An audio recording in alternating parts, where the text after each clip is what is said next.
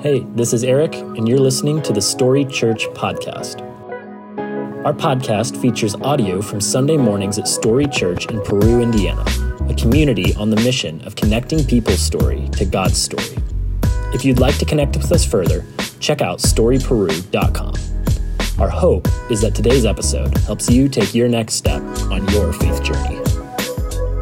Well, hey, again, Merry Christmas. We're so grateful you decided to celebrate with us today, especially in light of the circumstances. Have you ever had like the biggest service of your year that you've worked for like a month on making really amazing, line up perfectly with the start of like the largest winter event we've had all year? Yeah, me neither. Maybe it's my fault because we've called this whole thing all month long Messy Christmas. And like I said earlier, we've been acknowledging the reality that sometimes Christmas doesn't feel as merry as we intend for it to feel. Sometimes life doesn't feel as perfect as Christmas is supposed to be. And we've been trying to acknowledge that together. And today, as we celebrate Christmas here at Story Church, we want to create space for that again, create space for you, wherever you may be. And I don't know if you've ever personally had a messy Christmas, maybe a Christmas season that didn't turn out the way that you expected, but something you need to know about me is I really love watching fail videos online where I just watch people fail at things. It's kind of sick and twisted, I guess, but I think it's funny. And so I looked up some Christmas fails. These are definitely some messy Christmas experiences. And the first ones I wanted to share with you tonight actually involve puppies. And part of that is because this is my family recently added Penny the Bernedoodle, and she has added a nice amount of like puppy chaos and mess to my life this season. I think I've said the word off more than anything because she loves jumping on our couch, but she has thankfully not done anything like this little puppy here. He just went to town on the decorations. I expected it to happen, honestly, because of some of my tree drama. We'll talk about that in a second. This feels more like Penny.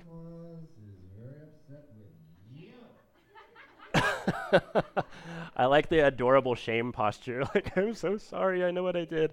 I mentioned tree drama. If you were with us a couple of weeks ago, I talked about how I bought all the wrong lights for my tree, and it took us like 3 weeks to get it all put back together. It's going to be a nightmare to take down because I just wove strands all throughout it. It's like tied in a knot together. But this next video is the reason that I'm on team artificial tree, because look what happened to this mall. Everyone else is concerned, and I think it's hilarious. I mean, it's concerning too, but it begs the question, how many security guards does it take to put out a raging mall tree fire? I don't know, but this next tree fail is also one of my favorites because pay attention to the guy at the end. Check this out. He's got it. It's looking good. Now wait for it. Right there. We've all had a season like that, right? Where something happens, you're like, no, it's going to stay there. That's where it belongs. This last one I wanted to share with you, again, I feel like this little girl is channeling the energy that some of us have around this time of year. Check out how she felt about Santa. She's like, I asked for the Easy Bake Oven. And I also love how Dad's like, all right. Nice hook, girl. Like, I don't know, just going for it. But in all seriousness, like Christmas can be messy, even in the midst of all the merriment. And I can remember growing up, I had a few messy Christmases, or I should say I caused a few messy Christmases because I was kind of a snarky little know-it-all kid. It didn't really wear off, I guess. I just got a little taller. But I remember my mom being mad at me one year because we were decorating Christmas cookies, and it was like this wholesome, fun thing that we're always supposed to do together. But I made all of my Christmas cookies emo Christmas cookies. So like it was like a snowman, but he had like black icing all over and looked really sad. I wasn't really sad. I just thought it was funny, but she didn't find it quite as funny.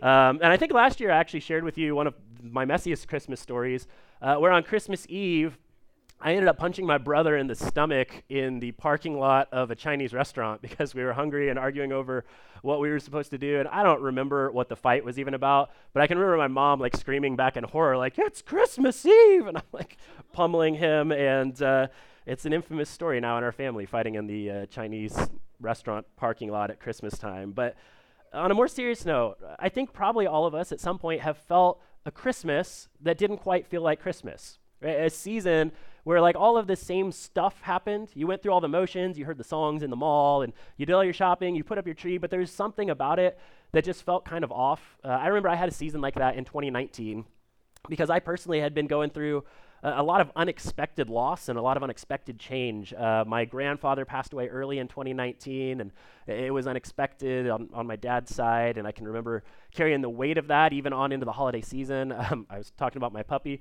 Our first dog passed away at 4 years old, the day after my birthday, which is in November. So it was like right around the holiday season. And I remember like just being shaken up by that unexpected loss and the pain of that. At the same time, there was a lot of confusion happening in my world because if you've been around our church for any amount of time, you know we were going through a season of change where the church that we were previously a part of was merging with a different church, and I was like, what does that mean for my job and this community that we've been building? And it was just a difficult season, not to mention that I didn't know what was coming in March of 2020, right around the corner. I think we all experienced a messy Christmas that year, right? And probably we're tired of hearing about it in some ways, but it was this moment where we experienced that Christmas isn't always what we try and make it on the Christmas card. That Christmas and life at Christmas time can still have a lot of reality packaged in with it. And we all hope for a holly jolly, perfect Christmas, but have you ever stopped to acknowledge that the very first Christmas, like the reason that we're gathered together, the thing that we're celebrating today, the very first Christmas was messier than we often admit. I mean, the whole thing started with an unexpected pregnancy and all of the chaos and the uncertainty that comes with that. And it was followed by all kinds of relational tension. As Joseph was asking questions about like how this happened and what it meant, as Mary and Joseph's family members didn't understand the miraculous circumstances and the community didn't understand, there was all this mess happening relationally. And that relational mess was built on top of a political system that was overwhelming. The Roman government at that time were essentially oppressing God's people. They had conquered them. They were ruling over them. And then to make matters worse, they declared a census had to be taken. So they had this overwhelming, overbearing government, then asking them to travel. There was economic uncertainty. I mean, Joseph was a carpenter, as you may know, but that doesn't mean he was necessarily all that well off, and especially he wasn't ready for an unexpected baby to arrive. And if you know the story, in the midst of the Christmas story, it's the nobodies who take center stage. It's the shepherds out in a field who are out doing hard work. They're probably dirty and smelly and living on the outskirts of town, but they're the ones who are invited in. They're the ones who actually share the news of the miracle of Christmas in the first time. And it's a miracle, but it's messy all at the same time. And all of that story was built on this backdrop of God being silent for 400 to 500 years, where God had just stopped talking to his people, and the people were left wondering if God could somehow be present in the midst of the mess. And isn't it true that while Christmas has a little more mess in it than we often admit, isn't it true that life is also messier than we often admit? If you're like me, maybe I haven't sent them out yet, so I've got like a day, but maybe you made Christmas cards like me, or maybe you sent them out. We want life to look amazing there, but often life has a little bit of mess baked into it. Like maybe there's some stuff going on for you at work this season, and it doesn't feel like you want it to feel. Maybe your career didn't just look like climbing the ladder to the top. Maybe there's something going on with your health that's unexpected, that's messy, that's weighing you down this season. Maybe there's a relationship that has some tension in it, something in your family, or who knows. I mean, maybe it's like the weather itself, and you're like, oh my gosh, it's chaos. The reality is life is often messier than we want to admit, and maybe this season, it's left you wondering if God is present with you this Christmas, if Christmas is really going to happen for you. What I want you to see today with our time together is that what we're celebrating this season is that the miracle of Christmas, it's not just something we look back on. It's not just something that happened in the middle of a mess 2,000 years ago. But the miracle of Christmas for you today and for me today is that God can show up in the midst of your mess today. God can show up in the midst of wherever you find yourself today. And often I think the things that make life feel messy are the things that make us feel out of control, right? All those unexpected things that show up and kind of rock our world. And I don't know if you've thought about this, but there are countless things that are out of our control every single day that impact our life daily. Like on the cosmic level, the sun is going to burn out of its hydrogen in approximately like 5 billion years from now, roughly. So probably nothing you have to worry about, but like you can't do anything about it. It just is what it is because it's a star. Or on a smaller, more personal level, snow happens, right? like winter storms happen. Toddlers eventually become teenagers. And there's this unexpected change that's happening. You get blindsided by something. Maybe you hear a song or you see something on TV and it hits you with emotions that you didn't expect and you feel out of control. Your hair turns gray, right? Or you lose your hair. like there's all these things that we don't have control over in life, but what we do have control over is how we respond to things. What we do have control over is how we react. And sometimes I think the very things that can feel out of control about our lives, and maybe the very things that feel out of control for you this season, can be the very things that we need. Because what we're acknowledging this Christmas is that a baby named Jesus came into this world. But your choice is how you respond to that. Your choice is how you respond to his arrival. And I think sometimes we kind of simplify Jesus' arrival and our response to it to be as simple as like, do you believe it happened or not? Like it's a yes or no, pass, fail. But I think a better question this season, if you find yourself in the midst of a mess, might be, are you willing to receive it? And are you willing to be changed by it? Are you willing to receive that idea that Jesus is with you in this moment?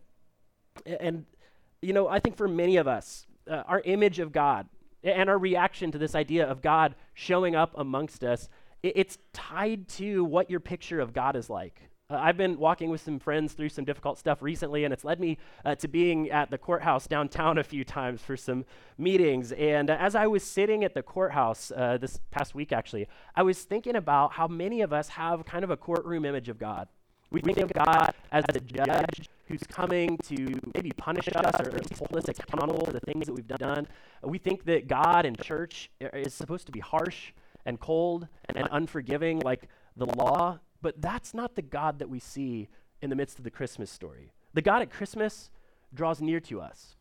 The God at Christmas draws near to our mess, not to judge it, but in order to connect with us. And in fact, years after Christmas happened, there was a group of Jesus followers trying to figure out what it looked like to really follow him well. And it's recorded in the Bible as the book of Hebrews, but it's this odd little letter written by Jewish Christians trying to figure out what it meant to follow Jesus. And they make this connection in this letter that Jesus is basically like the high priest.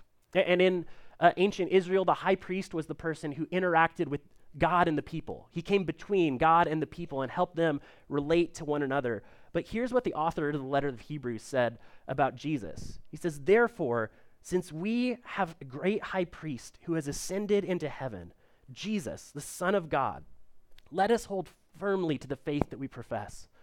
For we do not have a high priest who is unable to empathize with our weaknesses, but we have one who's been tempted in every way, just as we are, and yet he did not sin. See, Jesus can empathize with us. Jesus understands what it's like to be us. And in light of that, the author goes on and says, let us then approach God's throne of grace with confidence so that we might receive mercy and find grace to help us in our time of need. See, Jesus became one of us at Christmas time. And what that means for you and what that means for me is that we can approach him boldly and confidently, knowing that he understands what it's like to be us. He knows what it's like to face whatever you're facing this season. And there's certain kinds of knowledge that I think can really only happen through participation. There's certain kinds of knowledge that can only be gained through actually experiencing something. And I was thinking about that dynamic and thought of the movie Good Will Hunting. It's one of my favorite movies. There's this scene, I wish I could play it for you, but it has some not very Christmas time at church language in it. But there's this scene that happens where these two characters, there's the boy genius Will, played by Matt Damon, who had all kinds of relational trauma in his story. And he's designated this court-designated therapist, Sean, played by Robin Williams. And what happens is right before this scene, they have their first interaction and their first meeting. And Will, who is kind of a troubled kid trying to find his way, he's angry about being at this appointment. He's angry about yet another therapist appointed to him. And so as he's sitting there, he starts making fun of some of the things in Sean's office. And specifically, he makes fun of this painting that's sitting in there. And it's all this attempt for Will to not have to be vulnerable, to not actually have to share about his story. But he sees this painting, and he calls it garbage. He says it's just like his career as this therapist at a small college. And he says it's just like his recently ended marriage that he knows really nothing about. But it just clearly shakes Sean, the therapist, played by Robin Williams. And in that moment, the meeting just ends abruptly, and you think, okay, this isn't going to go well, right? But the next day, you see this park bench scene, and they're sitting there together. And what Sean, the therapist, tells Will is he says he stayed up all night thinking about that painting. But then he had this realization that led him to sleep like a baby. And what he realized is that Will is just a kid who's never even left Boston. And he talks about all the knowledge that Will has, because Will's a genius, right? And he says, you could probably tell me about Michelangelo from all the books that you've read. You can tell me all the statistics of his story. He goes on this incredible rant. It's like the greatest monologue in a movie full of great monologues. But he goes off about it and how, like, you could tell me all these details about Michelangelo, but you can't tell me what the Sistine Chapel smells like. Right? You can't tell me what it's like to look up in that room and see that work of art. And he goes on and he says, you could tell me all about marriage and about love, and you might even recite a poem to me or tell me your favorite song. You can tell me about all the girls that you liked along the years, but you can never tell me what it's like to wake up next to a person day after day after day for years and know that you're really in love. And he drives it home talking about him sitting with his wife as they're separated, but sitting with her as she went through chemotherapy and all the treatment of that. And it's this amazing scene. Again, put the kids to bed later and then watch it if you're into it. But what he's getting at is there's knowledge, there's stuff that can only be gained through actually participating, through actually experiencing something. And this shows up in the Christmas story too. There are characters who opted to participate in the story even though they weren't anywhere near to the area of Bethlehem or anywhere really related. And this group of people are the Magi, or the three wise men as we often know them. Although nowhere in Scripture does it tell us that they were three. We can assume that they were wise, I guess. They were likely men, so that part's probably right. But really, we don't know a lot of details about these guys. There's kind of this assumption that they were maybe from Persia, because they had heard about the promise of the Jewish Messiah, this king who was going to be born and who would set everything right. And so they likely knew about that story because of this moment in God's people's history called the Babylonian captivity, where they were taken away to the region of Persia. And so these men, they studied the stars, and they had heard rumors about this king who one day would be born. And then they heard about the star, and they chose to go on a journey to discover what it was all about. And Matthew records it in this way, that the men, the Magi, these wanderers and searchers, say, where is the newborn king of the Jews? We saw his star as it rose, and we've come to worship him. See, they wanted to know God, and they were willing to move from just observing the details of the story to actually participating in it in order to find out what was really happening. And maybe the invitation for you this Christmas, in whatever mess you find yourself in, maybe that's the simple invitation for you too, to move from simply observing the details of the story. Maybe it's simply acknowledging another season coming and another season going. And maybe for you, the invitation is to actually participate in what God may be doing in your life. The power of Christmas is that there's also the opposite side of the story coming true as well. That not only are we invited to participate with God, but God chose to participate in our world. God chose to participate in life as we know it. There's an author and a pastor named Brian Zahn, and he phrased it in this way in a talk he gave last year that I listened to. He says, Christ is not just born in the beautiful places of our lives, as if we live in the idyllic bubble of a snow globe. Jesus was not born into a fairy tale, but into the world as it is. And we like to dress it up, don't we? Like the nativity scene on your front lawn looks really pretty, and all the images we have about Mary, like carrying this baby, she's like looking good and glowing and glammed up and whatever. But the reality is there's power that Jesus was born into this world as it is for us. That Jesus was born into our world. It's the absurdity of the creator of everything becoming a character in the story. And to drive it home, it's Christmas time, and for me, Christmas time for several years Also meant Star Wars time because there were new Star Wars movies released around this time of the year, and I really miss that. I would love to have some more.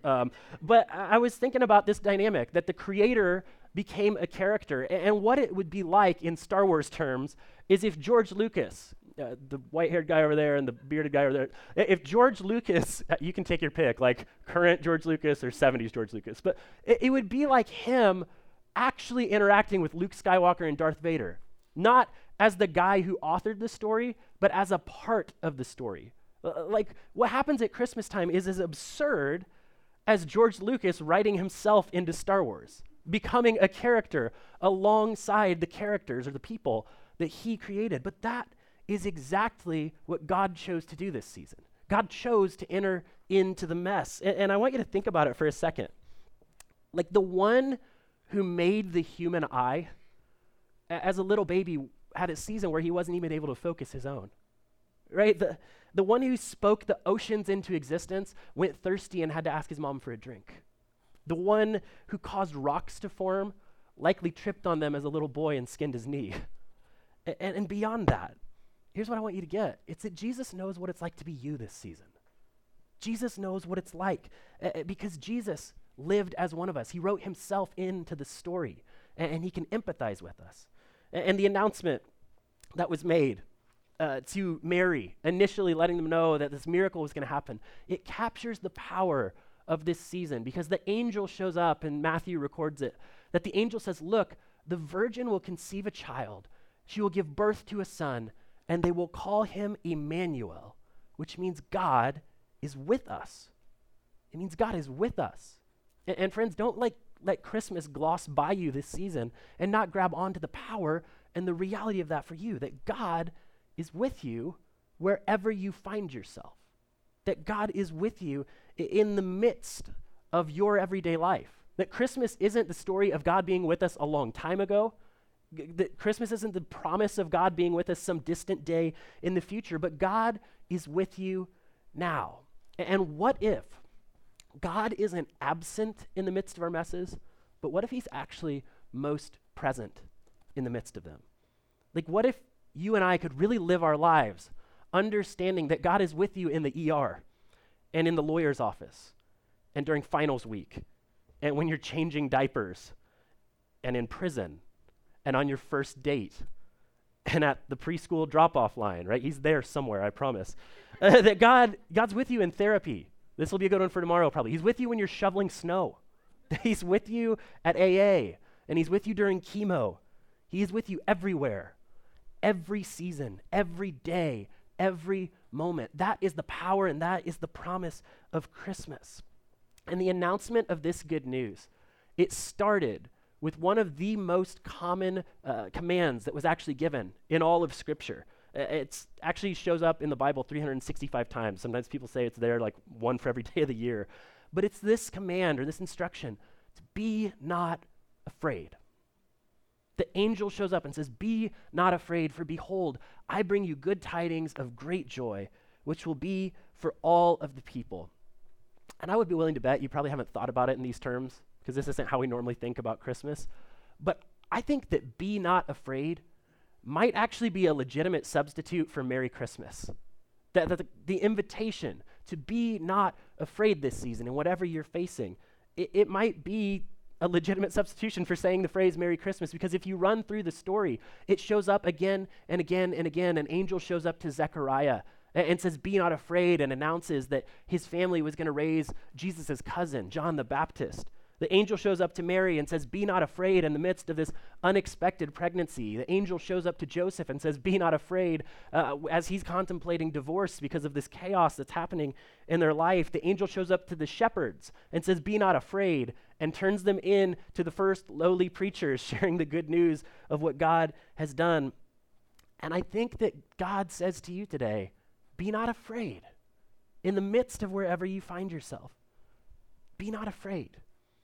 So what does that mean for us this season? Well, I think it means a couple of things, but the first and most simple is that you don't have to fear. You don't have to fear what you're going through. And one way that you can actually navigate that you can move forward in the midst of whatever you have this season facing you, is you can actually try and find God with you in the midst of it.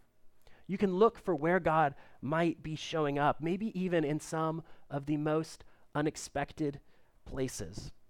And then the invitation for all of us, right, is to recognize the power of this story, to see that God became one of us. As C.S. Lewis once said, that God became a son of man so that men could become sons of God. Ooh, hope I didn't butcher that.